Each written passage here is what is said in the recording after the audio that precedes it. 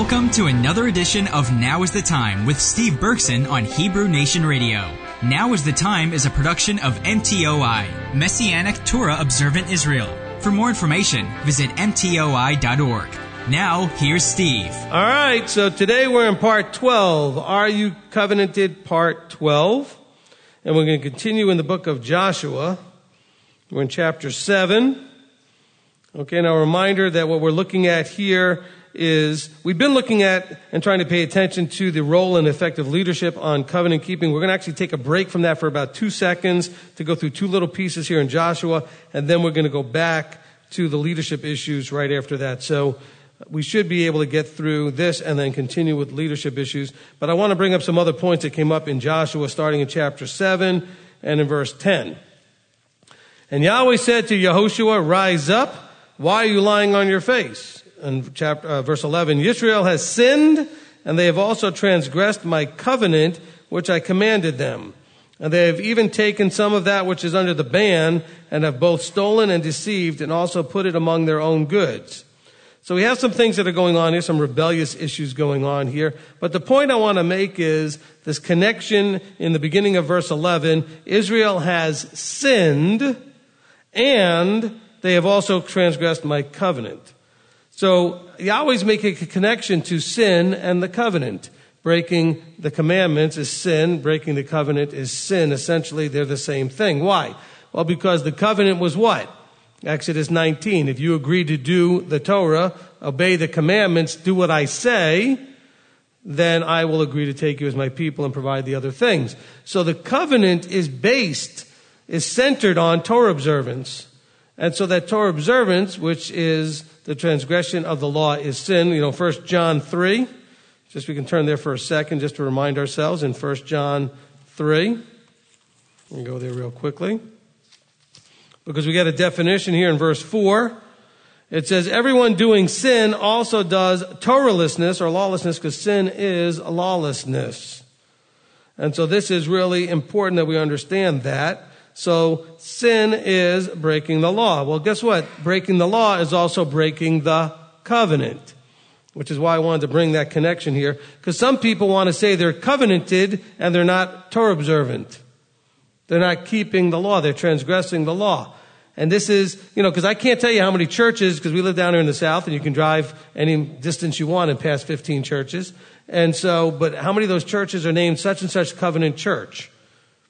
Or Covenant Baptist Church, Covenant Pentecostal Church, Covenant, whatever. The word covenant ends up in a lot of these churches.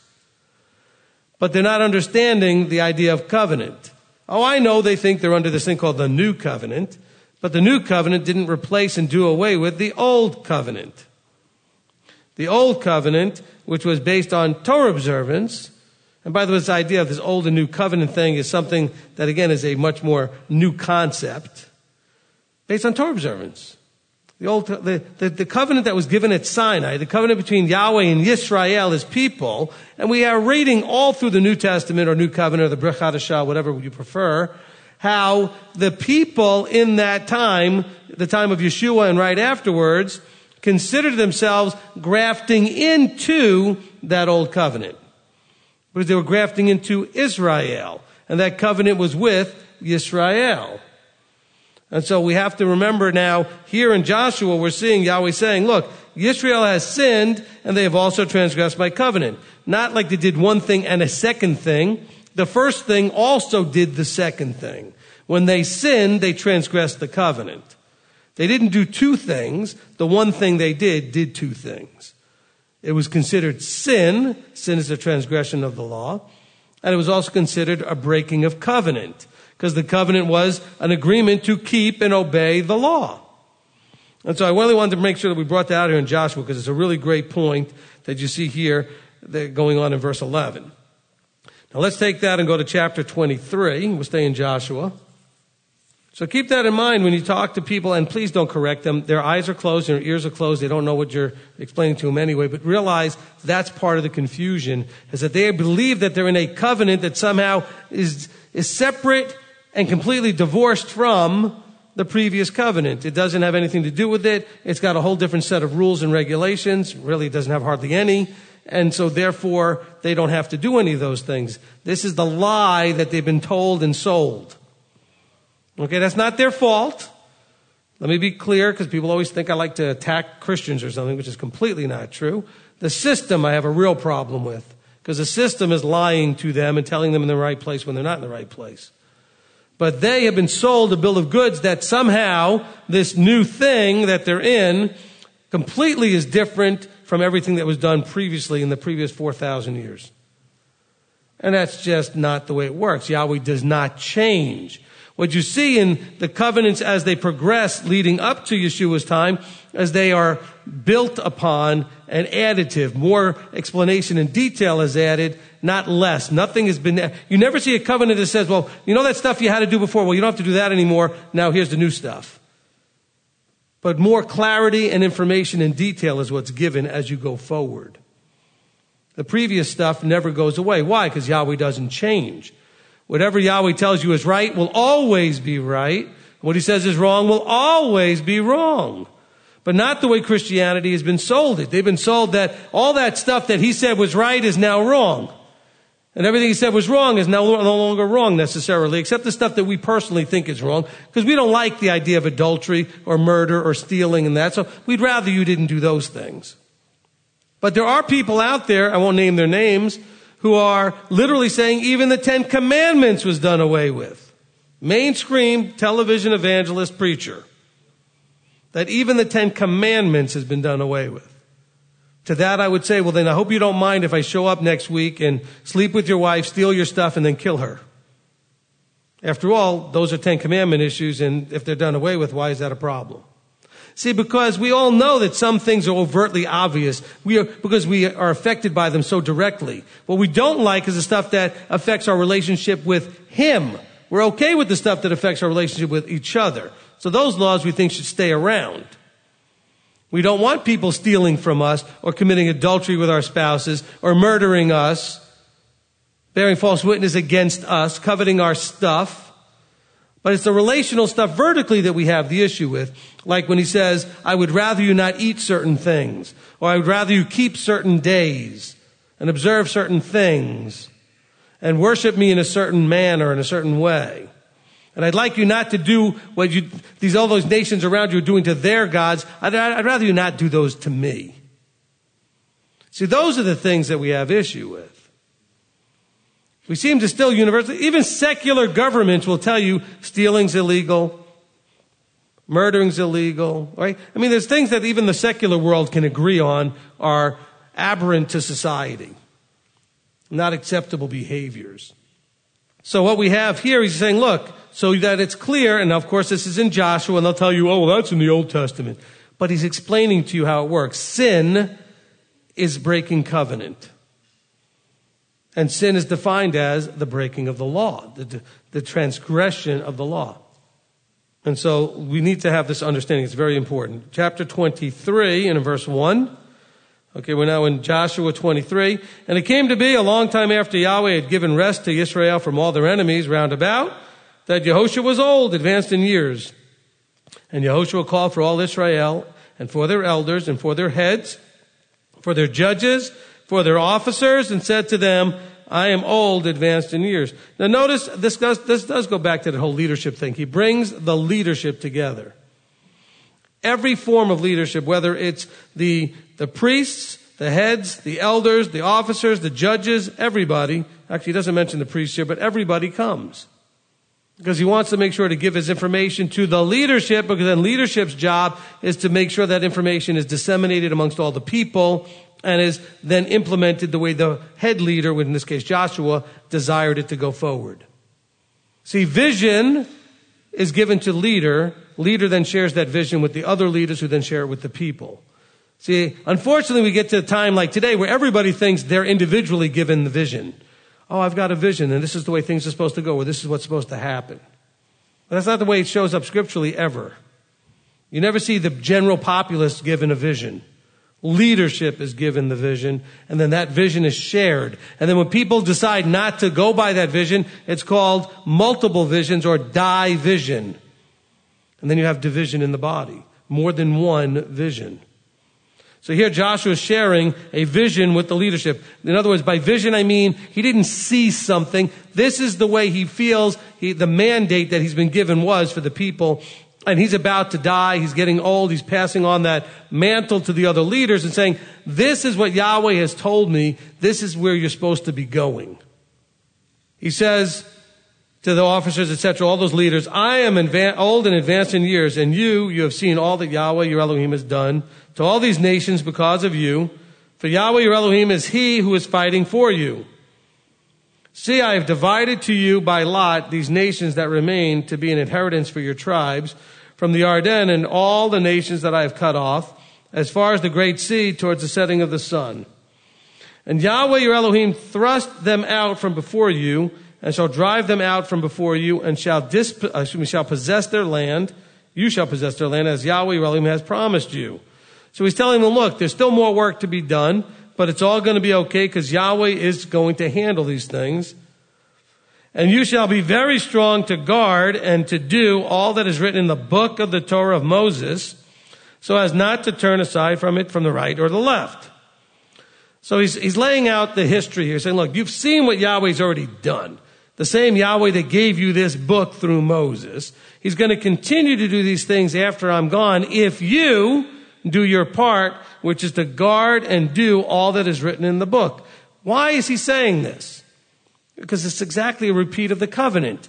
If you guard and do all that is in the book, Yahweh will take care of protecting you from your enemies and doing all the other things he's promised to do for you. So what is he reminding them? Reminding them that they're covenanted. He's saying, look, you guys are covenanted. You are leaders. I am not just covenanted. All of us are covenanted. And as I pass that mantle on to you, you need to be very strong to guard. Not lackadaisical. Not putting in just a little bit of, half-hearted effort. You are supposed to be very strong to guard, to do. I know a lot of people don't like that word when they first come into this because they were told that they don't have to do anything.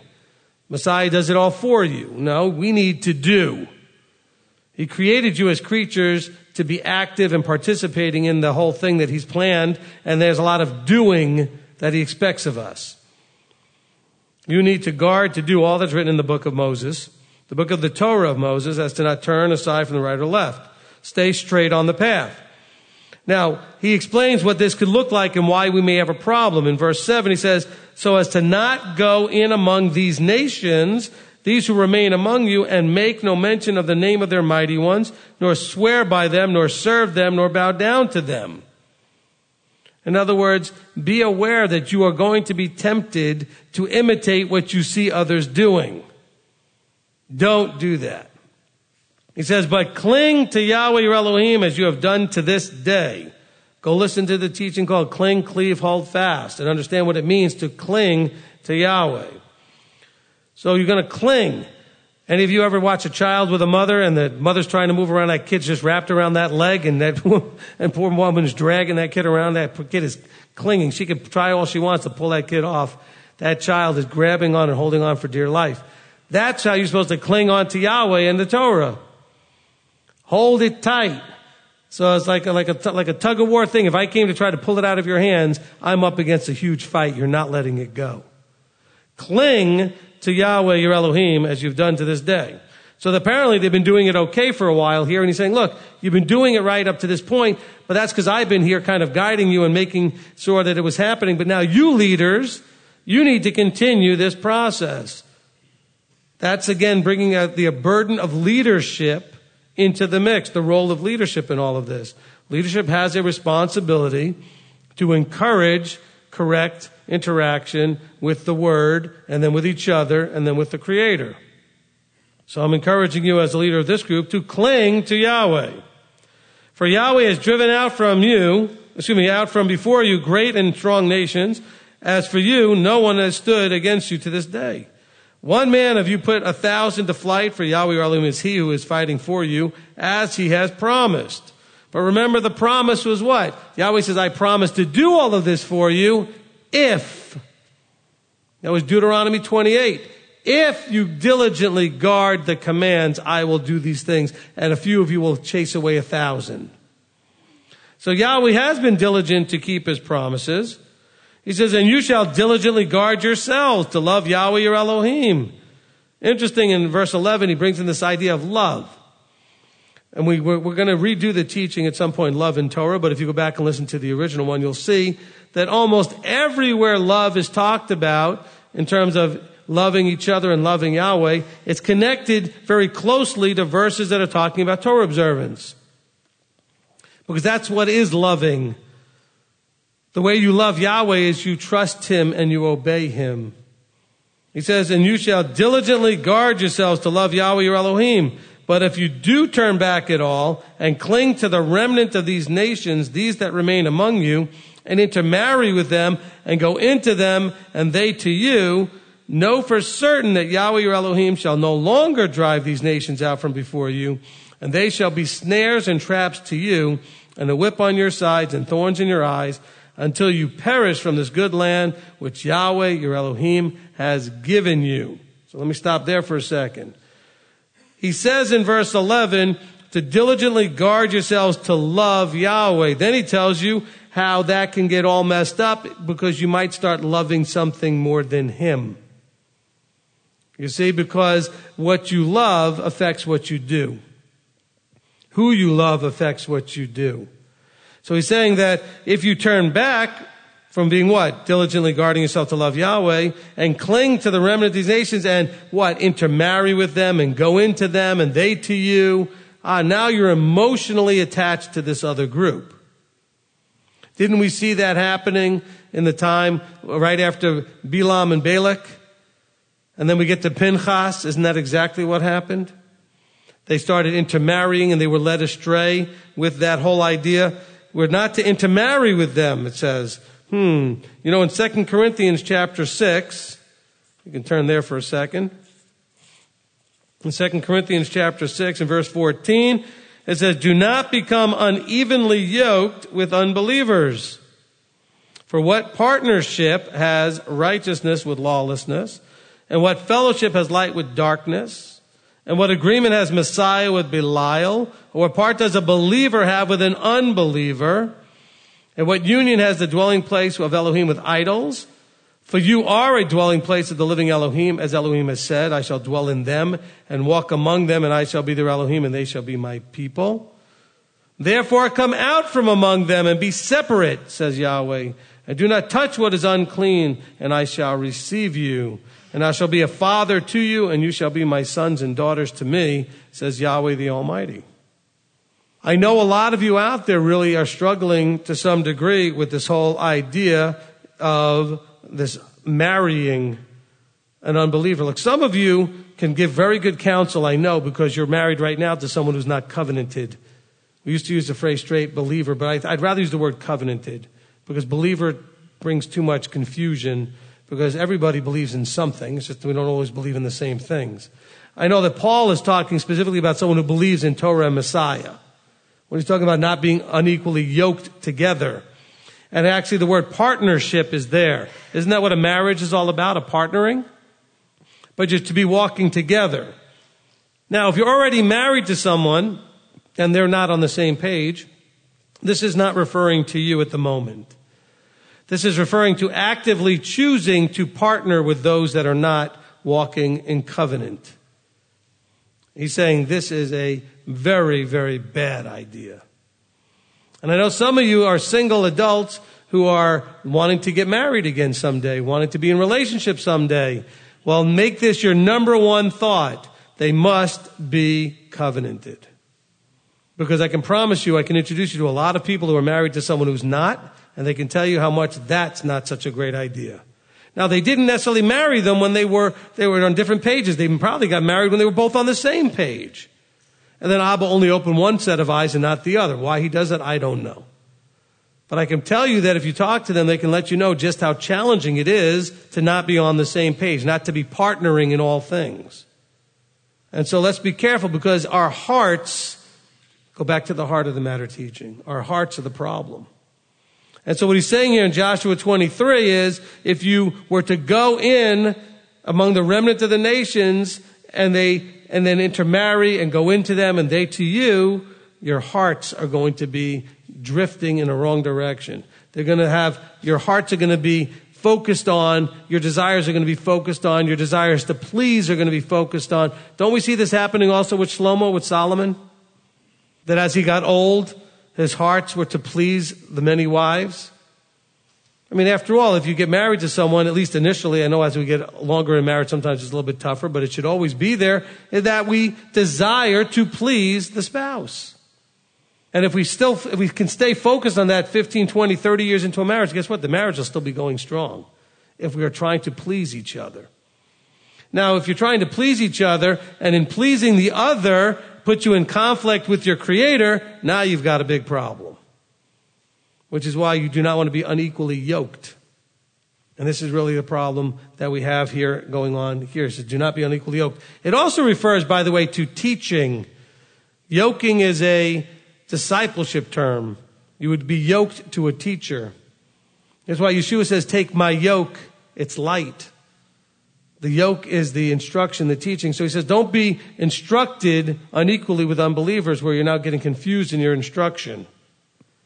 Look, I don't want to tell you guys to not watch other stuff out there on YouTube or listen to other teachers on podcasts or whatever it is you're doing out there, but you need to be really careful. Those are inputs. And you can get emotionally attached to those inputs. You can really like that teacher. Oh, you have no idea the people I talk to that still have emotional attachments to mainstream Christian teachers. I'm not even talking about Hebrew roots, Torah observant, Messianic teachers. I'm talking about even still some of the mainstream teachers. Oh, but I just still love that teacher. Oh, she's so good. He's so good. Whatever. It's an unbelieving, uncovenanted, unequally yoked situation. Don't do it. Because he says you need to come out and be separate. Come out from among her, my people. What is the her to come out from? Mystery Babylon and all her daughters. And by the way, Mystery Babylon still exists in the Hebrew roots, Torah observant community. All you got to do is listen to the teachers long enough until you start hearing mainstream Mystery Babylon doctrinal positions. Can we all agree that you can still have mainstream positions and keep Sabbath, eat right, and keep feasts? See, because a lot of these groups have made those three major changes and nothing else. They moved from Sunday to Saturday. They stopped Christmas and Easter and moved to the feasts. So they do Passover and unleavened bread and Shavuot and trumpets, atonement and Sukkot, etc. And they stopped eating the unclean foods. But there's a whole lot more than that. And so the Mystery Babylon is not just the mechanics. It's a thought process. It's a heart. It's an approach. It's a mindset. It's a vision. You have to understand Yahweh's vision and Mystery Babylon's vision. And so which side are you on? Well, are you allowing yourself to be unequally yoked and with an uncovenanted person? And so here you see the fruit of it. He says, look, if you guys who are supposed to be diligent guarding yourselves to love Yahweh, back in verse 11, we're still in Joshua 23, but if you do turn back at all and cling to the remnant of these nations that remain among you and intermarry with them and go into them and they to you, know for certain that Yahweh Elohim shall no longer drive. In other words, you broke covenant. You can't expect him to do the things that he was doing when you were in covenant. Know for certain that you can no longer expect those things. He says, and see, verse 14, this day I'm going the way of all the earth, and you know in all your hearts and in all your beings that not one word has failed of all the good words which Yahweh your Elohim spoke concerning you. All of it has come to you, not one word of them has failed. And sometimes we focus on that more than anything else because we're in the dispersion, which means not as much things that he promised are happening because he promised them to corporate Israel in covenant. So he does still do some signs and wonders and miracles for us to keep reminding us that he's there. But you cannot stand on and expect all of the Deuteronomy 28 promises now because that was for corporate Israel as a nation keeping covenant. But notice what he says here. Be encouraged that you know that every good word has come upon you that he said. But also know, listen, he says, also know, and it shall be that just as every good word has come upon you, which Yahweh has promised you, Yahweh does bring upon you every evil word until he has destroyed you from this good land which Yahweh Elohim has given you. when you transgress the covenant of Yahweh your Elohim, which he commanded you, and shall go and serve other mighty ones and bow down to them, and the displeasure of Yahweh shall burn against you, and you shall perish quickly from the good land which he has given you.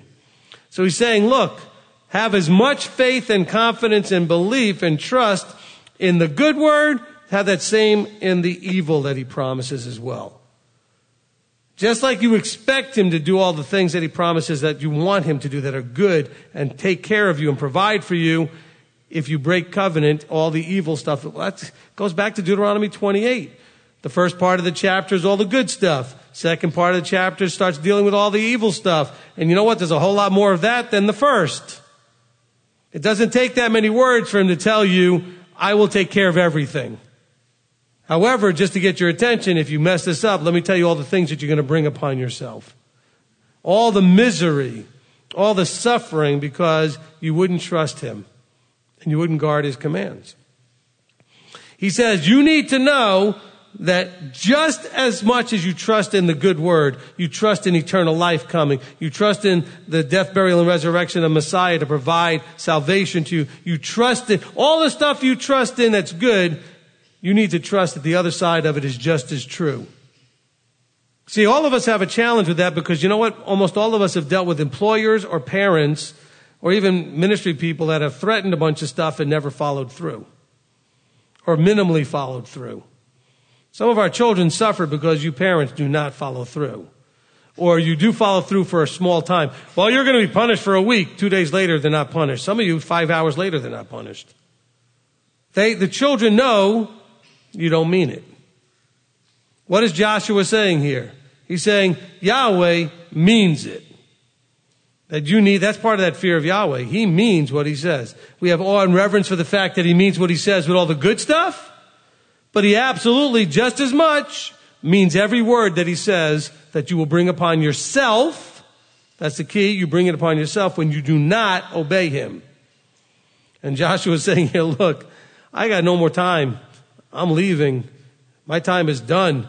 But you need to know and trust and own and believe with every marrow, all the way down to the marrow of your bones, that what Yahweh says, good and bad, he means it and it will come true. But you have a part in it. What part do you have? You have the part of staying in covenant. Because he brings that right to them right here in verse 16. He says, and when you transgress the covenant, which Yahweh Elohim, with Yahweh Elohim, which he commanded you, and you go into all these things, you are going to perish. He's going to boot you out of this land. You're going to lose all the stuff that he promised you, all the good stuff. See, it's all about being in covenant. Very, very important that we understand that. So, when he says things like, and you shall go and serve other mighty ones and bow down to them, let's change that wording a little bit. I know it can be really challenging for us to think in terms of idolatry. Because you might picture this in a very pashat, very literal way. So literally you're thinking about having something that you're going over and bowing before and doing obeisance before and you're prostrating yourself, etc. Let's make this more like relatable. What is it out there that you go and serve and by bow down to give authority to that's contrary to Yahweh? What is it that you go to? Who do you go to? Who has authority? Who have you given power and authority that you listen to and obey that's contrary to him? Those are your idols. Those are your modern day idols. Those are your modern day false Elohim. And by the way, that could be mom. That could be your brother. That could be your children. It could be anybody. Who do you, fill in the blanks here, it says, and you shall go and serve and bow down to or give authority over to and let them rule over you that is contrary to Yahweh, that are leading you or causing you to do that which is against covenant. Is it your boss? You need to examine yourself and figure out who these people might be that you have given that authority to. Stop looking at this as a literal, because almost none of you live in a society that I know of where you see people generally bowing down to stone and wood and other things. We just don't have that commonly in our society today. In some countries, probably still, yes, not here. So this is a hard thing to emotionally connect with or intellectually connect with, because you think, well, that's not really for me because I don't really do that. Well, not literally, but what about in type? Are there those that you go to, giving them honor and respect as having authority? Because I've been with groups of people who have brought me in to speak to them and then brought in others to speak to them out of mainstream Christianity and saying, well, we bring this guy in because we're very impressed with him and he's a mature believer and we can learn so much from him. And yes, and he's not keeping covenant. And so how much influence are you giving this person? Am I saying that he's not mature? No. Am I saying he's not a smart and great guy? No. But he's not teaching you covenant. He can't teach you what he doesn't do. And so you may be impressed with some people. They may hold a position of high esteem with you. Their opinion matters greatly to you. Are they covenanted? If they're not, you may want to reconsider the level that you give to what they say. The level of power, authority, the level of influence. Otherwise, you can end up with this whole problem here of allowing them to cause you to transgress the covenant. So I want you to seriously ask yourself, do I need to maybe readjust the relationships that I have? I'm not telling you to end them, because you may be an influence on them as well at some point. Hopefully that could be the case. But you got to be aware of what influence they're having on you. If you're a new one, if you're a young one in the covenant, we'll call it, not in the faith, but in the covenant, if you're new to all this, guess what? Go back to the parable of the sower of the seed. You may not have the deep roots to handle what the others out there may throw at you. Oh, we get some people, I'm telling you right now, I don't always get to hear the full story because they disappear. But I can promise you, I'm probably right when I say this. There are people that come in or that you will meet and you show them what we're doing and they will get super excited because it's what they've been looking for. But there's no roots yet.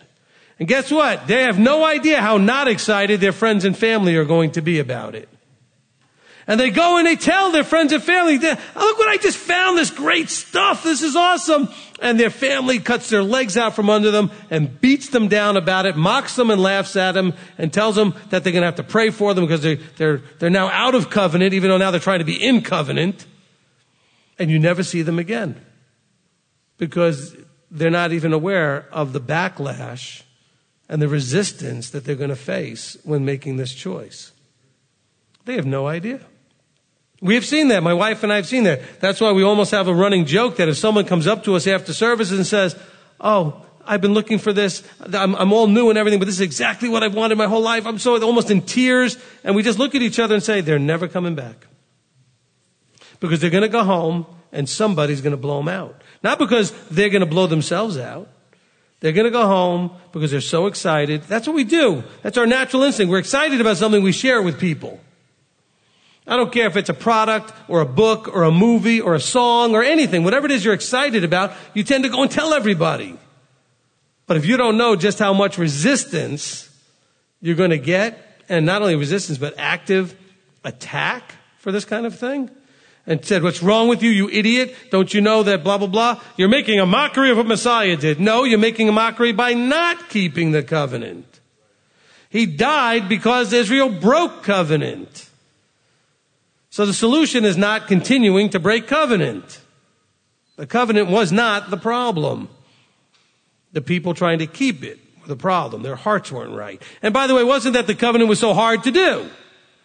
They were drawn away by their hearts, like it says here. They fell in love with other people, and they were drawn by their hearts to what the other nations were doing, and it was an emotional thing. See, some of you who are listening right now have children that you raised. I mean, you did a great job. You raised them mainstream Christian. You did that great job. And now they're having a brutal time hearing anything you have to say because of two things. One is you raised them fully in it. And the second thing is they're emotionally attached because that's where all their friends are. That's where their comfort zone is. And you're asking them to leave all that behind. Like Yeshua speaking to the one young man, and he said, come and follow me. And he says, oh, well, I've got all, everybody had excuses. What were really the excuses? I'm not emotionally ready to let go of all these things. I'm not emotionally ready. I didn't see Abraham hesitating when he was Abram, and he said, hey, Abram, you need to go. Leave everything you know behind. He just said, yes, sir. No argument. That wasn't easy. These are not easy choices. But the reason you have to leave those things behind is because if you don't, you will not covenant, because the world will not allow that. Your friends will not allow that. Your family will not allow that.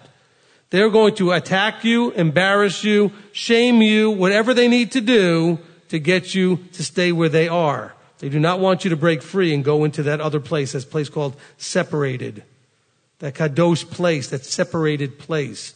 He says, come out of her, my people, and be separate. Now, that's not hard to do with casual acquaintances. But when you have your heart, your emotions connected, that's really tough. We've got people that come here and they still go to Sunday church. Why? I'm not picking on them, but I know they're going because emotionally, their heart's still there. They're friends. They're family members. They've been there for 30, 40 years. They're now in their 50s or 60s. It's all they know. How do I then disconnect from that to just sit home and watch a screen and watch a stream like this? Well, he didn't tell you it was going to be easy. The choice. That life was just going to be a bowl of cherries and roses and whatever you want to call it, whatever metaphor works for you. He never said that. Of course, you got a lot of guys tomorrow on all the televangelists going to tell you that. Oh, just come to Messiah and everything's just going to be, diamonds in your hands and roses coming out of your belly button. I mean, whatever. I mean, they're just going to say all things are just going to be wonderful all of a sudden. He doesn't say that in here. He told the nation, if they as a nation kept covenant, they would have all that. We're in the punishment still. We're the ones that are being written to in John's letters and Peter's letters and James' letters. We say that we're writing to those in the dispersion. We're still there. The regathering has not happened yet, which means we're still under the second half of Deuteronomy 28, the curses. That's part of understanding covenant.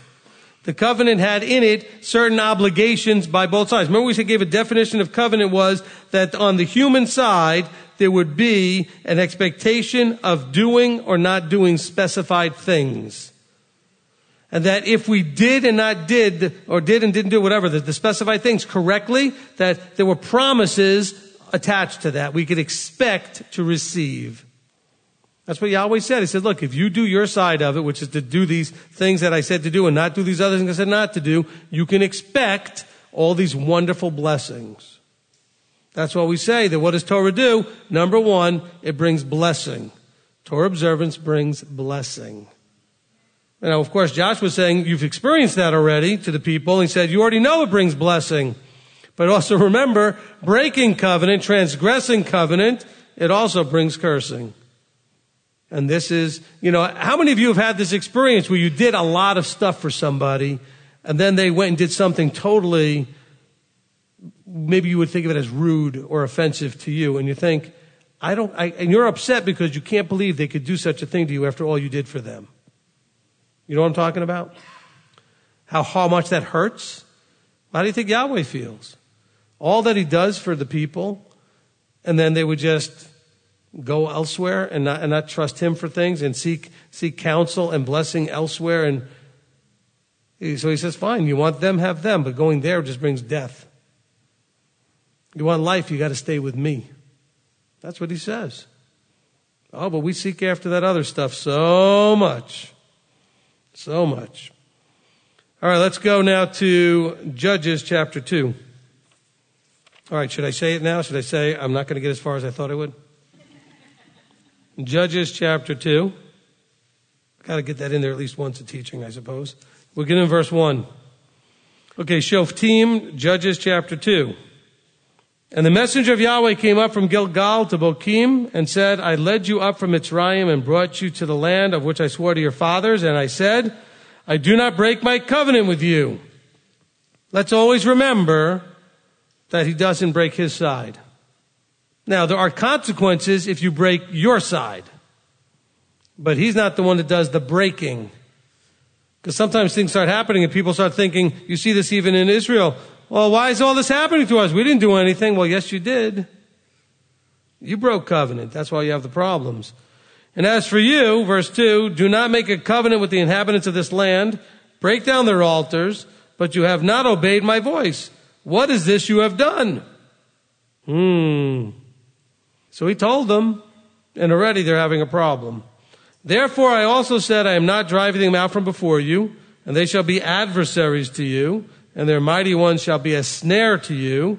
And it came to be, when the messenger of Yahweh spoke these words to all the children of Israel, that the people lifted up their voice and wept. So they called the name of that place Bokim, and slaughtered there to Yahweh. Then Yehoshua dismissed the people, and the children of Israel went each to their own inheritance to possess the land. And the people served Yahweh all the days of Yehoshua and all the days of the elders who outlived Yehoshua, who had seen all the great works of Yahweh, which he had done for Israel. And Yehoshua, son of Nun, the servant of Yahweh, died 110 years old. And they buried him within the border of his inheritance at Timnath Cheres in the mountains of Ephraim on the north side of Mount Gash. And all that generation were likewise gathered to their fathers, and another generation arose after them who did not know Yahweh, nor the work which he had done for Israel. Now here's a perfect verse to make a point that I've made over and over and over. Do you think that this generation did not have the information about who Yahweh was? Do you think that they didn't hear about and know some of the things that he had done informationally? What is he saying here? He says this is a generation that didn't have a relationship with Yahweh. See, I always tell you that knowing thing is relational, not informational. After them, this is a generation that arose after them who did not have a relationship with Yahweh, nor the work which he had done for Israel. They didn't have a relationship with, they didn't experience the things that the previous group had done. Life was already good. Things were already going forward. This is that, be careful in Deuteronomy 8 about be careful when you've eaten and you are satisfied and you make houses and all these wonderful things are happening for you, that you forget who gave you the ability and the power to have the wealth. This is where they are. They became comfortable. Some of you whine about the fact that you're so uncomfortable. Well, actually, it's not maybe a bad place to be. No. That doesn't mean that you can't do a few things to get a little bit more comfortable, but realize that he may not spoil you with overflowing abundance, because that's a place that gets most people in trouble. You become complacent, comfortable, of no need. He says that they did not know Yahweh nor the work which he had done for Israel. Then the children of Israel did evil in the eyes of Yahweh and served the Baals, and forsook Yahweh Elohim of their fathers, who had brought them out of the land of Mitzrayim, and went after other mighty ones, of the mighty ones of the people who were all around them, and they bowed down to them and provoked Yahweh. So these people who are complacent, these people who are fat and spoiled, what do? They start looking around them and seeing what all the fun and everything things that people are doing. You know why? Because they have physical trappings. They've got idols and temples and things that they do that we don't do for Yahweh. We don't have any visible representations that we deal with in that way. But they also want to be more socially acceptable by all these nations. And so here they are making the mistake of allowing their heart. The children of Israel did evil, and they forsook Yahweh. By forsook, they meant they were like, we don't need him. We don't need Yahweh. We're good. We'll go and do the things that are more socially acceptable with the people around us. And they forsook Yahweh and served the Baals and the Ashtoreths. And the displeasure of Yahweh burned against Israel. Therefore he gave them into the hands of the plunderers, who despoiled them. And he sold them into the hands of their enemies all around. And they were unable to stand before their enemies any longer. We know about what happened with the northern kingdom being taken away. We know about the southern kingdom, and this is all much later. This is early on. And already they're doing the same thing, and already he's allowing plunderers to come in and people to take them away and not stand before their enemies. And so what we have see happening here. He says, wherever they went out, the hand of Yahweh was against them for the evil, as Yahweh had spoken, as Yahweh had sworn to them, and they were distressed greatly. This is the human nature. We do dumb things, we bring dumb things on ourselves, and then we get all distressed, like we act like we don't know how we brought it on ourselves. So we like to blame outside sources and outside things, and we don't want to own our responsibility. For Yahweh, it says, then Yahweh, verse 16, raised up rulers who saved them from the hand of those who plundered them. So Yahweh, now remember, we're dealing with the relationship and the roles of leadership in covenant. Where does leadership's role fit into this idea of covenant? Yahweh brought in a leader who delivered them or saved them from the hand of the plunderers. However, they did not listen to their rulers either, but went whoring after other mighty ones and bowed down to them. They soon turned aside from the way in which their fathers walked in obeying the commands of Yahweh. They did not do so. And when Yahweh raised up rulers for them, Yahweh was with the ruler and saved them from the hand of their enemies all the days of the ruler, for Yahweh had compassion on their groaning because of those who oppressed them and crushed them. Now, what do you think was actually happening here? A ruler comes in, and that ruler does what? Imposes the rule of authority. Imposes behavioral adjustments to following the commandments. The people needed that leverage being put on them. They needed to be forced to a certain degree. What do you think Yeshua is going to do when he shows up with the rod of iron? We are a stiff-necked people. We do not bow to authority well. But when Yahweh raised up an authority, notice that they were fine during Yehoshua's reign. Even the elders, the leaders that he trained, discipled. Let's think of those leaders as disciples of Joshua. They did fine. Then when the next generation showed up that didn't have that relationship, and the discipling process was, I believe, dropped by the next generation, so that there was another generation now that was not discipled properly, they start going in whatever direction they want to go. Because they think that they were set free from Egypt to do whatever they want. No, they were set free from Mitzrayim, from Egypt, to serve Yahweh instead of serving the Baals, the false gods, and all the other things, the Pharaoh. So he says here, so when Yahweh raised up rulers for them and was with that ruler, they were fine. He saved them, delivered them, etc. But it came to be, verse 19, when that ruler died, that they would turn back and do more corruptly than their fathers did, to go after other mighty ones, to serve them and bow down to them. They did not refrain from their practices and from their stubborn way. So what is that showing you here? Oh, well, we see this now after the fall of the Soviet Union. All of those countries that they imposed themselves on, all of those cultural and racial and whatever other religious things that went back hundreds of years that were pushed down by the force of rule, they popped right back up again, didn't they? All over Eastern Europe, you see this happening. All those places, even in what was called the Soviet Union, where all of those tensions that had been there for generation after generation that were quieted down and quelled during that authoritarian rule. Now, I'm not all for that authoritarian rule. I'm not trying to say, hey, the Soviet Union was a good thing. What I'm saying is, when others were not there to force a behavior, the behavior came back. Why? Because it showed that the people never had any interest in changing. This goes back to something I've taught over and over again with you guys, which is it does you no good as parents to force your children to do things, Torah-wise, when they get to a certain age. You must get them to see it for themselves and make their own choices. Because once you no longer have the hand of force on them, they're going to go do what they want anyway. Just like it's no good for me to force you to do anything. Because I've had people come up to me and said, well, why do you let these people do this? Or why don't you? Because it doesn't do any good for me to make them do it. Now, if what they're doing is causing people a problem, I may have to ask them to go do whatever they're doing somewhere else. But I can't make them stop or start or whatever it is that they need to do. And it doesn't help anyway. Look, it's right here. The ruler, when he was there, things were fine. Why? Because he imposed his strength of power and will into that group. But guess what happened as soon as he wasn't there? As soon as he died, they did even worse than the previous generation. You see this even with Moses, right? Moses was gone for 40 days. The people started going off into their own. That's because we need leadership. But we need to then choose to be submissive to that, not have it forced on you. Recognize that Yah's hand, it says when Yah raised up a ruler and was with that ruler, you need to recognize that. Can you find authority that is, Yahweh is with that authority? And then choose submission to that authority and to learn what you need to learn from that authority, because that's where the anointed, appointed situation is. That's where the anointing is.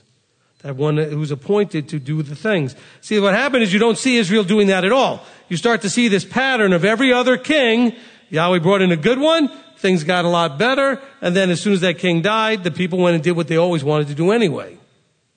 You've got to have a heart change so that you now want to do what he wants you to do.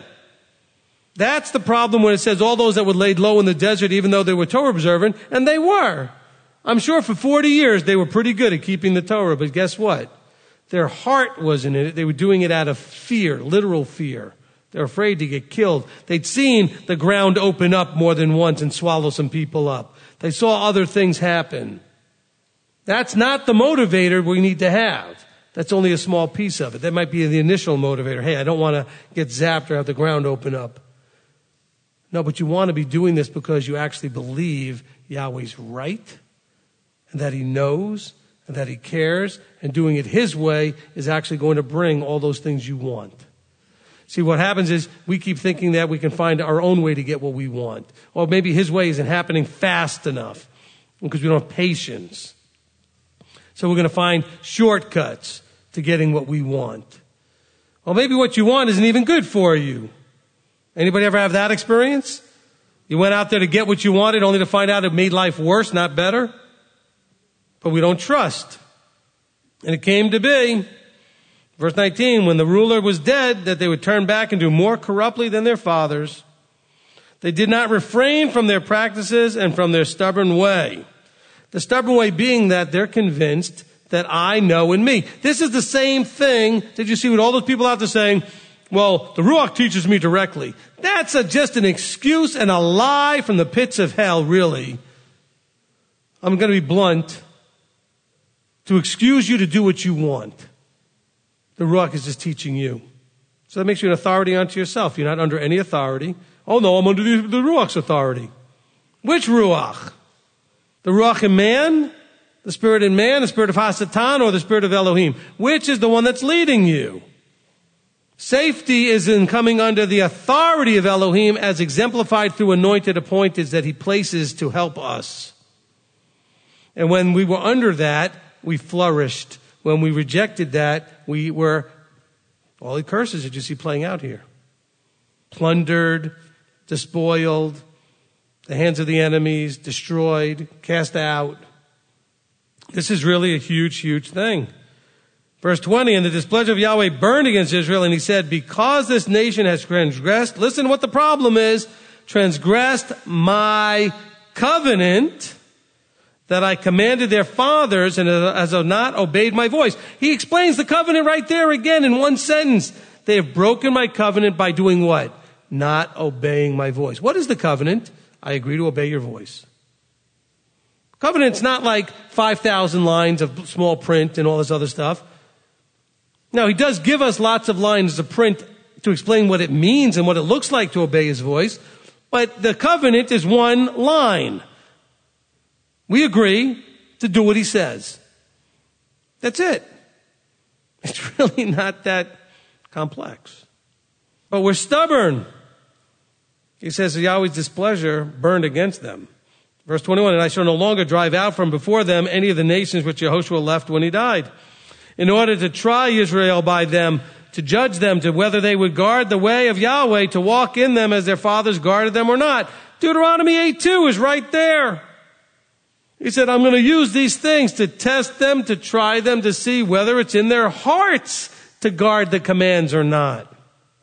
If you are my child and you're young enough, like my children are still in that age range where they're still young enough, I can make them do anything. And I can make them not do anything. But guess what? There's going to be an age where that's not the case anymore. So unless I've taught them to have a heart for what I'd like them to do and not do, what are the odds that they're going to actually do the things that I forced them to do once they're free to do it their way? Pretty slim. But I have to get them to have a heart for it.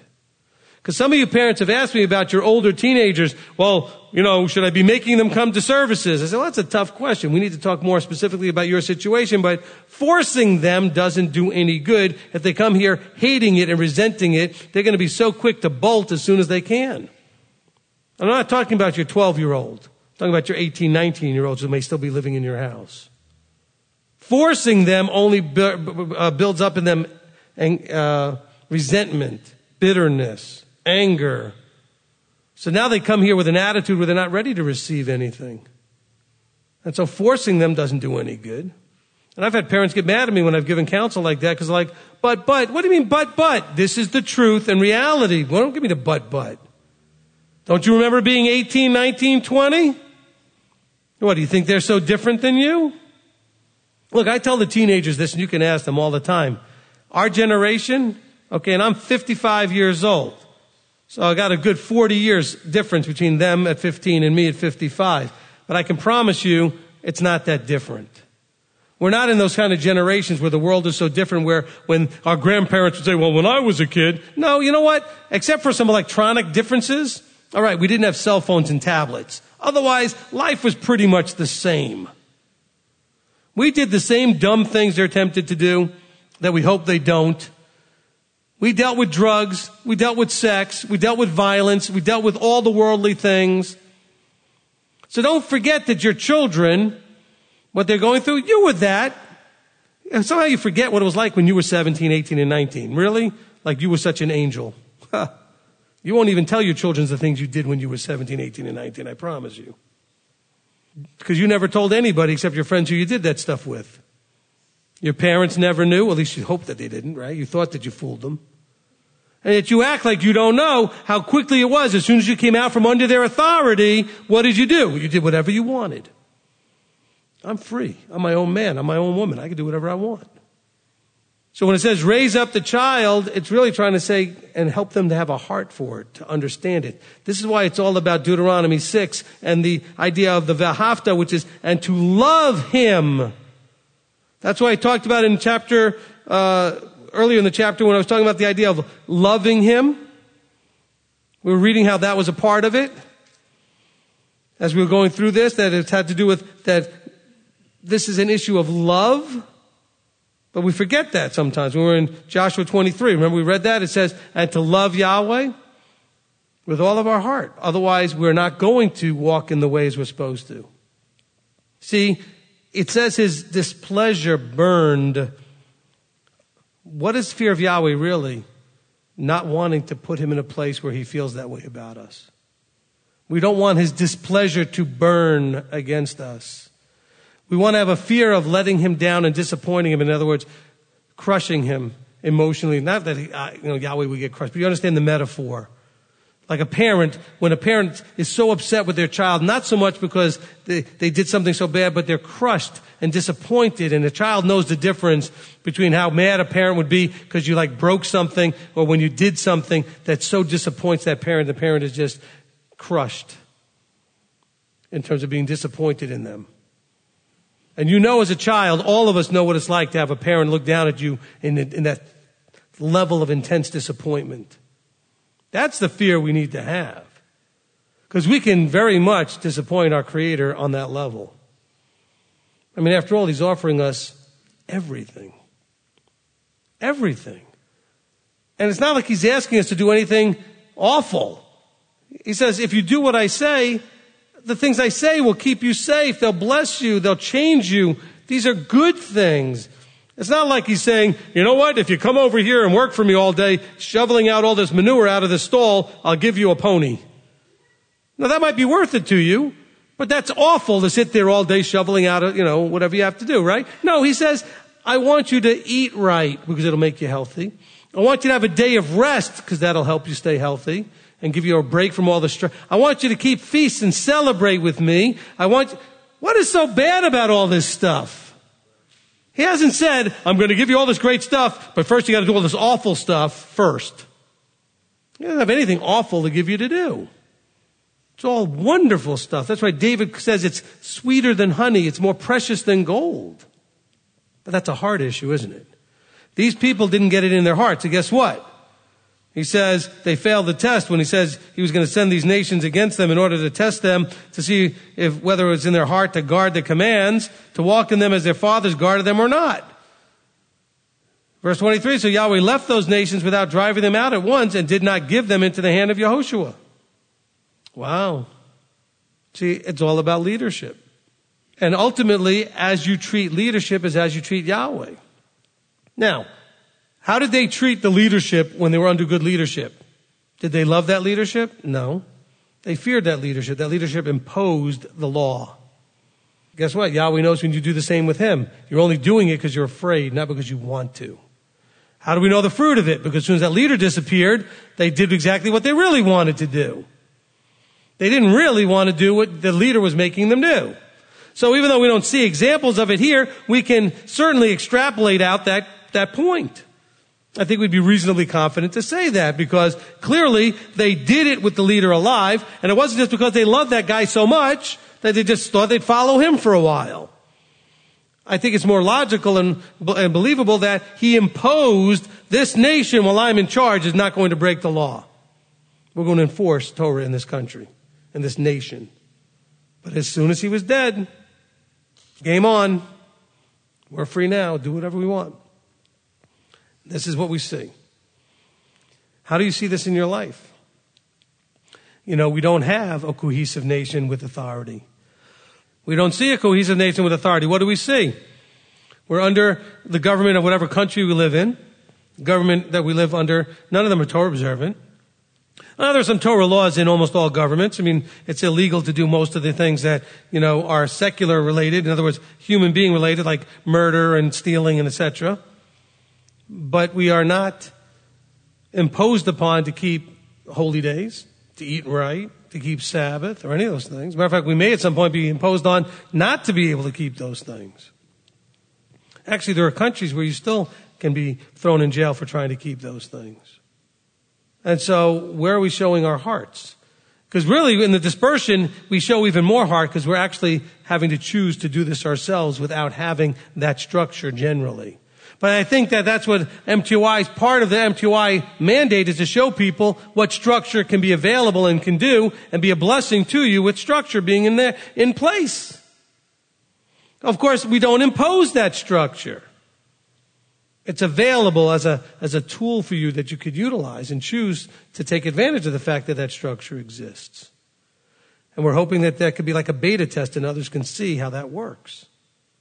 Because I promise you, we did this experiment. Oh, I'm running out of time. I'll do this real quickly. We did an experiment, and you could do this experiment for yourself. All through Canada, one trip that I went across Canada. And almost everywhere I went, I asked the simple question, what's wrong in the body? And people gave all kinds of things that are wrong, behavioral things, emotional things, and all these things that people were doing wrong in the body. And I said, what's the cause of it? In other words, what's allowing it to flourish? And the answer universally, finally, by most people when they thought about it was a lack of structure to make it stop. Without authority and structure, those things will always flourish. And so all of you that think that we're just individuals, we're all individual kings and priests now, just being taught by the Ruach. Well, really? Do you see unity in that anywhere? Or do you see nothing but chaos and confusion in the people walking that? And by the way, all those people claiming that still call me with questions. Or they'll call other people with questions. Well, if the Ruach is really teaching, why do you have questions? Okay, let's stop being liars and hypocrites. If the Ruach is teaching you and that's all you need, why do you have questions? I think that's a fair question from me. I think that's a very fair point. If you're absolutely getting everything you need from the Ruach, why is it there are things that you don't understand and don't know and still have to ask questions about? Because it just doesn't work that way. Can we accept that reality? That's not the scriptural way it's set up. That's not the way the Creator made it happen. Let's pray. Avinu Malkeinu, our Father, our King, Father, we come before you and we're just wanting to make sure that we are getting our hearts right, so that we don't transgress your covenant because of the heart pulling us in a wrong direction. But if our heart can stay focused completely on you, that we can diligently guard your commands, that we would stay in covenant and all the blessings and promises would flow towards us that you have promised. Now, we do accept that not all of those apply while we're in dispersion, but we look forward to the time when they will all be poured out as you regather us together in the future. Father, we just want to thank you for your word and for all of these accounts and these stories and these events that we could read about and we can learn from and see ourselves in those things and make ourselves aware so we don't make the mistakes of what they made and do the good things when they did well and avoid the error when they did wrong. Father, we just thank you for your word, for having it written down for us, for having those that you gave the job to keep this word alive and around so that it would be available to us today, so many thousands and hundreds of years later.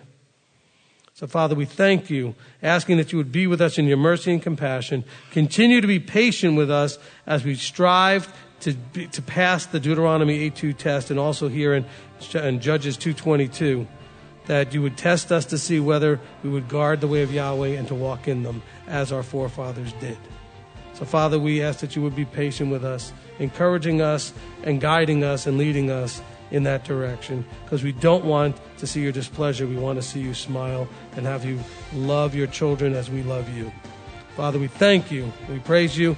We give you all glory and all honor in the name above all names, Yeshua our Messiah. Amen. Amen. Thanks for listening to Now is the Time with Steve Berkson here on Hebrew Nation Radio. Now is the Time Radio is a production of MTOI, Messianic Torah Observant Israel. For more information, visit mtoi.org.